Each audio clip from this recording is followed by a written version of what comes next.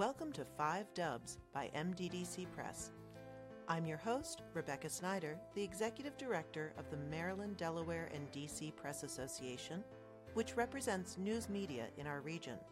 5 Dubs focuses on the who, what, when, where, and why of local news media. We'll talk with the journalists about the stories behind the news. You can find more information about our guests in the show notes or on our website, www.5-dubs.com.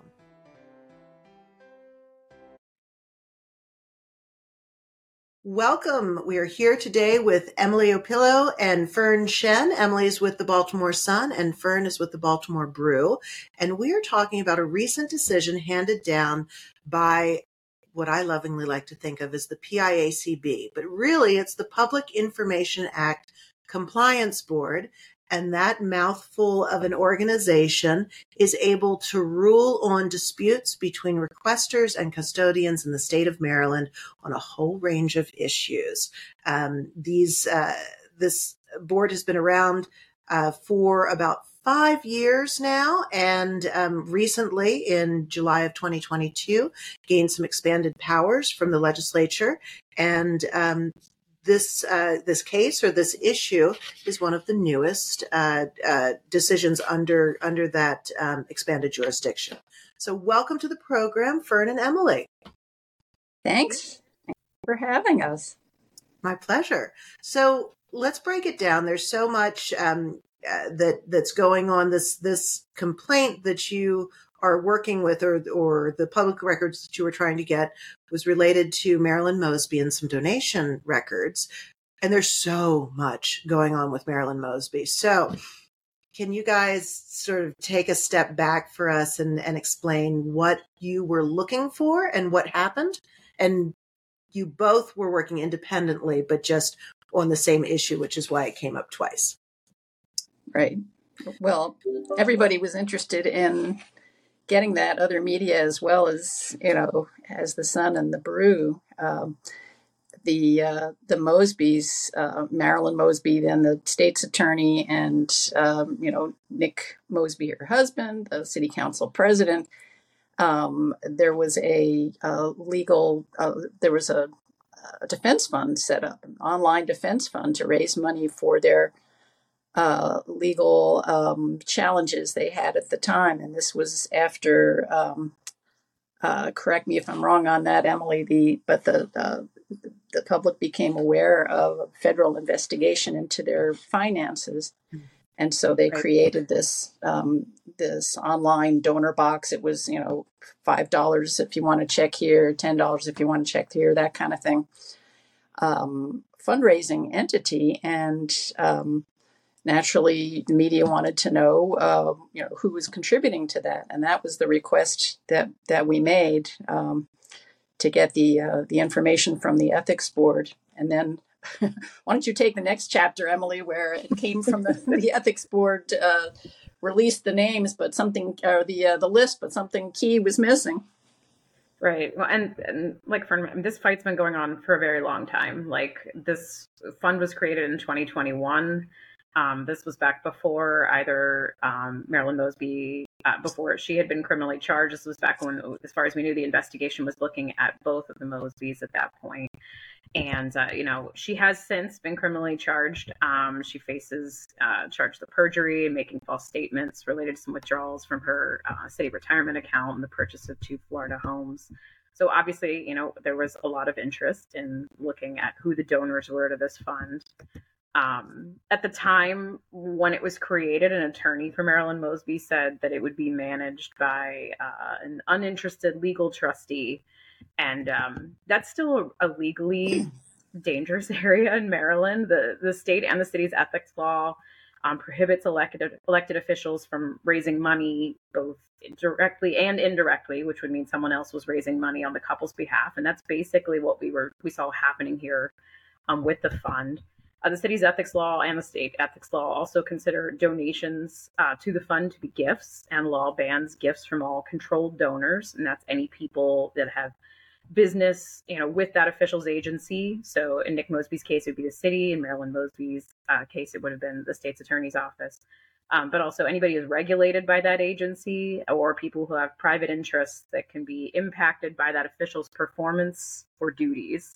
So the way that the fund was organized, there was really no way to know if controlled donors were giving, if they were in fact in violation of the law, if they, that was an issue. And so, yeah, like Fern said, there was a lot of interest in making sure that we could figure out who was going to be giving to that fund. Because, I mean, both Marilyn and Nick Mosby at that point were both in public office. They hold power, and people are going to be looking to curry favor with those people. And normally we would see those donations via campaign donations, right, which are fully disclosed in the state of Maryland and virtually everywhere, because then you can see, for transparency's sake, if someone is taking a favorable action for someone that also donated to them. But with a system like the Legal Defense Fund, we had no way to see that. So, yeah, if you want to, sorry, go ahead. Well, it sounds like a direct obfuscation, really. I mean, like, it sounds like there was, maybe not intent, but certainly waters were muddied in terms of that transparency, which is super customary. You are able in all those campaign finance reports to see the donors and the amounts. So, and everybody expects that when you donate to a campaign, people know that that's going to be public. And in the case of this Legal Defense Fund, there's no indication. Nobody has said that the donors presumed that their names would be kept private. So, this really comes from the city and the ethics board and the law department. Right. So the decision finally came out. Right. So, and what reasoning? So for those who may not be, really hyper aware of the Public Information Act, when a custodian denies a request, they have to cite some sort of reason. They just can't say, even though it feels like sometimes they do, you're not supposed to say, oh, well, we're just not going to give that to you. So what was the reasoning behind them not providing that information? Do you recall? Well, they didn't give it wasn't a full denial. They did release the list. They just redacted everything that was useful on the list, and that was the names of the donors and where they lived. And they argued that was financial information, which in the state of Maryland, they cited for the PIA nerds among us. They cited. I had to pull this up to remind myself. Section 4-328. That's there are some exceptions to when public bodies have to, provide information under the act. And the one they cited was this one about disclosure of information about the finances of an individual, including assets, income, liabilities, net worth, bank balance, financial history, or activities or credit worthiness. So, ultimately, when this came before the board, they didn't think it comes under this exception. But the exception, one would think this is really, your bank balance or your, do you have a bad credit rating, that those things are extraneous and shouldn't be, released as part of a PIA request. But this is something, something more akin to, like Emily's saying, and like you're saying, Rebecca, really, it's hardly different than a campaign contribution. Mm-hmm. But that was what as well. Yeah. Well, it stuns me because you had in this case, it wasn't just like this. We found out this donor list existed. I mean, we had the ethics board rule against, this is the city ethics board, rule against Nick Mosby and say he was in violation of the city's ethics law with the creation of this account and by fundraising for this account. And that order that they issued him was to stop fundraising, but it was also to produce the list of donors. Right. So they obviously saw value in disclosing the list of donors at some point, that they should be out there so we could tell who the controlled donors were, so we could see the fundraising activities. And then you also had a circuit court judge, uphold that ruling whenever Nick Mosby challenged that in court, also saying, yes, this was a violation of the law, enforcing the order of the ethics board to release the list. And then only after that, after this case was closed, after Nick Mosby complied, the Board of Ethics still declined to release the list to the public. And it's stunning to me because the Board of Ethics made initially a ruling for transparency and now is obfuscating the list themselves. Well, what do you think has changed? I mean, as Emily said, the Board of Ethics made, it sounds like, some moves to at least indicate that they thought transparency was important. But now, they've sort of gone against that in that denial and subsequent appeal of this decision, which we'll get into for a minute. But Fern, do you have a sense of why they've changed? And I think it raises a question about how independent this entity really is. So we've got this ethics board. Do they make these judgments themselves, or do they answer to the law office? And when it's the law office, that's essentially, it's run by a mayoral appointee, the city solicitor. So are they independent of the mayoral administration or not? Their answer to us was that they take their guidance, quote unquote, from the law office. So do we, it's just another thing that has been an issue that's been raised as a part of this whole controversy. This whole issue is, do we have an independent board of ethics in the city? Yeah, and Emily, I'm seeing you nod your head vigorously. Do you? What do you think about that? Well, in the initial dealings with the Board of Ethics, we were dealing just with the Board of Ethics. Yeah.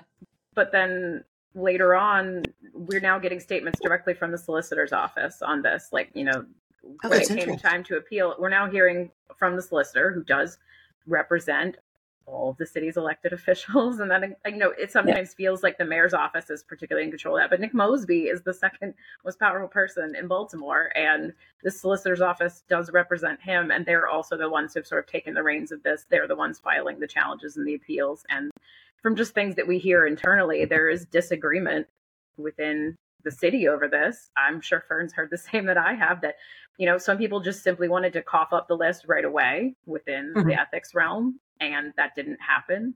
And then now that we have a favorable opinion from the compliance board, some people have thought it should simply be handed over because they lost. And instead, they are challenging this in court. Right. I mean, they've got political cover. They got legal cover. If their concern was if somebody could say we ignored, that section exception 4-328 and we made we're personally, we're liable for having, misread the act. They got guidance from the compliance board that a state body told them, no, you're not, you didn't need that provision didn't need to kick in. This should be released. They were given kind of legal permission. So yeah, as Emily says, it's just kind of mind-boggling that the city's going to challenge this. Well, I guess, in your chronology, Rebecca, we've jumped over the fact that they actually did rule. We did get a ruling in our favor. Let's talk a little bit about that. Yeah. There's an upside to this conversation, which is, the reformed compliance board, or with, the reforms and changes in the law, did get involved here and did, from the point of view of us journalists, make a good decision. Yeah, well, and so this is one of the first decisions that have come about under that re-engineered board with more jurisdictions. So to kind of just provide a little bit of history, the Public Information Act Compliance Board, when it was first formed, only had jurisdiction on fee disputes of $350 or fewer. Or less. So that was a really focused sandbox in which to make change. And then in 2021, I believe reforms were passed. I think it was 2021. They didn't go in effect until July of 2022. But the jurisdiction of the board was enlarged so that anything the ombudsman could advise on, it was now something that the board could rule upon and kind of create precedent. So the only thing that they cannot rule on right now is fee waivers, whether or not a public interest fee waiver or indigency fee waiver was valid. So with that kind of framework, tell us about, the process. I don't think I've ever really talked to someone on the nitty gritty. Like, do they bring you in for questioning? Is it that official, or how does that process work? Well, first, and I guess you went through this too, the process is you have to go to the ombudsman to see if this dispute can be resolved and, through mediation. So make your case with simple, or in my case, email, with our legal arguments, aided by our pro bono attorney helper, David Plymeyer, who's been a, real help to us as a small shop anyway. So it's a pretty straightforward, explain what happened. What did you request? What did they say? Let's see the email from the body, denying you. What's your argument? And, we send this in to them, and they, go back to the city, and, within I don't know how long it took, not too long, to say, the city's not budging. So you actually have to file a formal complaint to the board. Did you go through, I guess you went through that step too, Emily, right?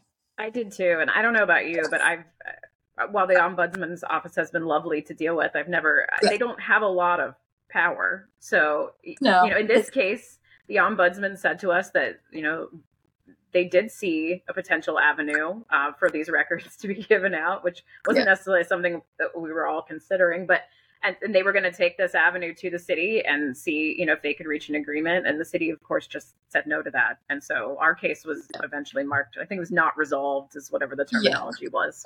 The terminology. But, so then the next step is sort of a more formal appeal to the board. And so we sent that in with a longer, lengthier, fancier argument, but basically the same thing. And, came back with a good result, I guess, same with you, right, Emily? Mm-hmm. And that didn't seem to have any ambiguity in, like, the decision wasn't like, oh, well, on one hand, this person has this valid complaint, but over here we see this. It felt very unequivocal. Was that your thought as well? Yeah. And I thought there was both a kind of a legal pushback against the city's arguments, and also the somewhat common sense argument that we were all making. It's like, it really is just very much like a campaign contribution. So, shouldn't it be public? Shouldn't we treat it as such? And, in legal language from a public body down in Annapolis, pretty much the same argument was made here. Yeah. Right. So then what is this? And I know, right, the status as of the time of recording is that the city has filed an appeal, and you all either jointly or singly or in whatever configuration have the opportunity to weigh in and sort of file in that appeal as well. But I wanted to talk more about the significance of this, because I feel like if something like this is allowed to stand, what happens? Does everyone pop up with a legal defense fund? What does it mean for transparency and campaign finance as well? Yeah. Well, it's really serious, and the transparency question. I mean, here we are in a city that's had, several mayors brought down by corruption charges. Confidence in the process, and that it's a level playing field, and people, insiders can't get special advantage. I mean, that is really a bedrock issue for the city of Baltimore and for any government. And for this, for something like this to stand, it would really, just undermine people's confidence in government. Mm-hmm. Right. Which we're already struggling with. I'm sorry, Emily, go ahead. No, it's okay. I mean, with these legal defense funds, I mean, the way Maryland law is set up, it's almost impossible to operate one legally when you are unable to directly or indirectly fundraise. And yet, absent an ethics board opinion, we would still have this one operating, I think. And it's so frustrating that we're all these years later now still in dispute who donated to this fund. I mean, Nick Mosby is still in office. He has announced a campaign for re-election, and Marilyn Mosby is no longer in office. But, we deserve to know, as the public and as the media, who has donated to him, particularly in a campaign year. And we don't know. And this fight could go on for quite a while longer, and we're gambling that the 130 names on the list will be fruitful.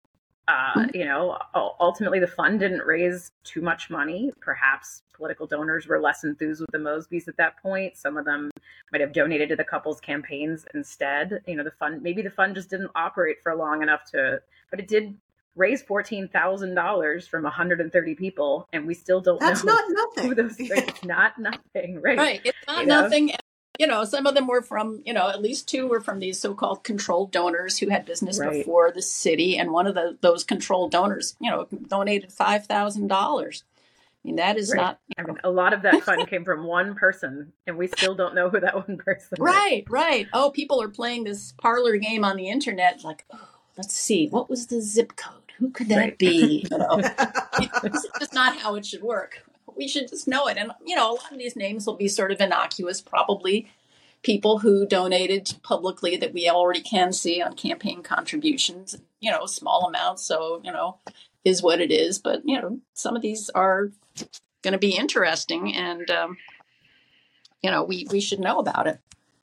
Well, and also I think with the Mosbys just in general, there's been some interesting, like the dead grandfather had donated to the campaign fund. I mean, so there's the names on there really are still very, they can tell us a lot, I think. And the timing of this is really too bad. I mean, it's going to be delayed, which it will be because of this appeal that the city has decided to make. So that'll probably push this past I'm guessing, past the election or past much of the campaign. Right, so, you would think so. It's a delaying tactic that, benefits, Nick Mosby. Right. And incumbents in Baltimore really have the advantage anyway. And so it would be, to have this all sort of come out after the election, it's sort of, this is a material, timely piece. Are there other things that the Board of Ethics, earlier you had talked about sort of the lack of independence, the perceived independence of the Board of Ethics. What could change that? I mean, if they're answering to the city solicitor's office, does the inspector general get involved in some way to maybe issue a report about the independence of the ethics board, or what do you see happening? She runs it. Okay, all right. Well, then she's not doing a thing. I'm sorry. Well, I you're not wrong because she runs it, but she doesn't. So it's an awfully confusing situation. She oversees the board. There's a staff member. While she oversees it, there's a law department staff member that's assigned. There's a staff that the inspector general oversees, who technically are staff to the board. So it's all very intertwined, and just simply because she would like to maybe release something doesn't even mean that seems to happen. So it's an awfully confusing dynamic of who's really in charge. And then you have an ethics board itself too, which are like nominated members that have their own opinions on things too. And so it's like, who? Yeah, I don't know what it would take. Who wins out? Yeah, it's pretty funny. I don't know what would it take a city council,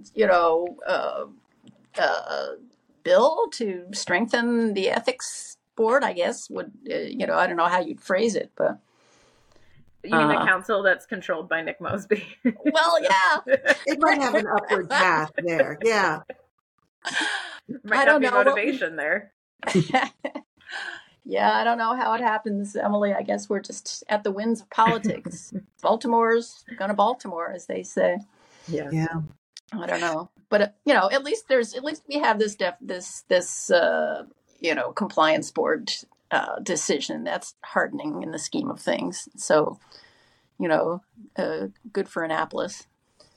And we'll see. Yeah, and I do feel like in transparency, it's all just these baby steps. You sort of feel like before we started to record, I was telling Emily that, our big push, as we look for change to the PIA is to get, the fee waivers under the jurisdiction of the board, because there's so many times where the public interest fee waivers are just kind of, ignored in some ways. And then also, our exemptions are so broad, which if there's a culture of transparency, not a big deal. But if there's not, which we are kind of easing into these days, Yeah. or are already there, it makes things just much, much more difficult. So it sounds like this is something that will be ongoing. I hope for all of us that the powers that be will decide that it's important to inform the public and have a more transparent aspect, especially to money in politics, because that's where we really run astray. So thank you both for coming out today and talking with me about this, and we'll see what happens and how the appeal goes. Yep. Thank you for having me. I hope people pay attention, and the next step is a positive one. We'll come back to give you chapter 2, Rebecca. Absolutely. Oh, that's great. Thanks so much, guys. Thanks. Thank you. Thanks for listening to 5 Dubs with Rebecca Snyder. Please subscribe and leave us a 5-star review wherever you download your podcasts so that others can find us. What do you want to know about local journalism? Email me at rsnyder, SNYDER, at mddcpress.com. Interested in supporting our podcast and journalism? Please donate to our 501c3 Press Foundation. Find out more and see the full episode list and show notes at www.5-dubs.com.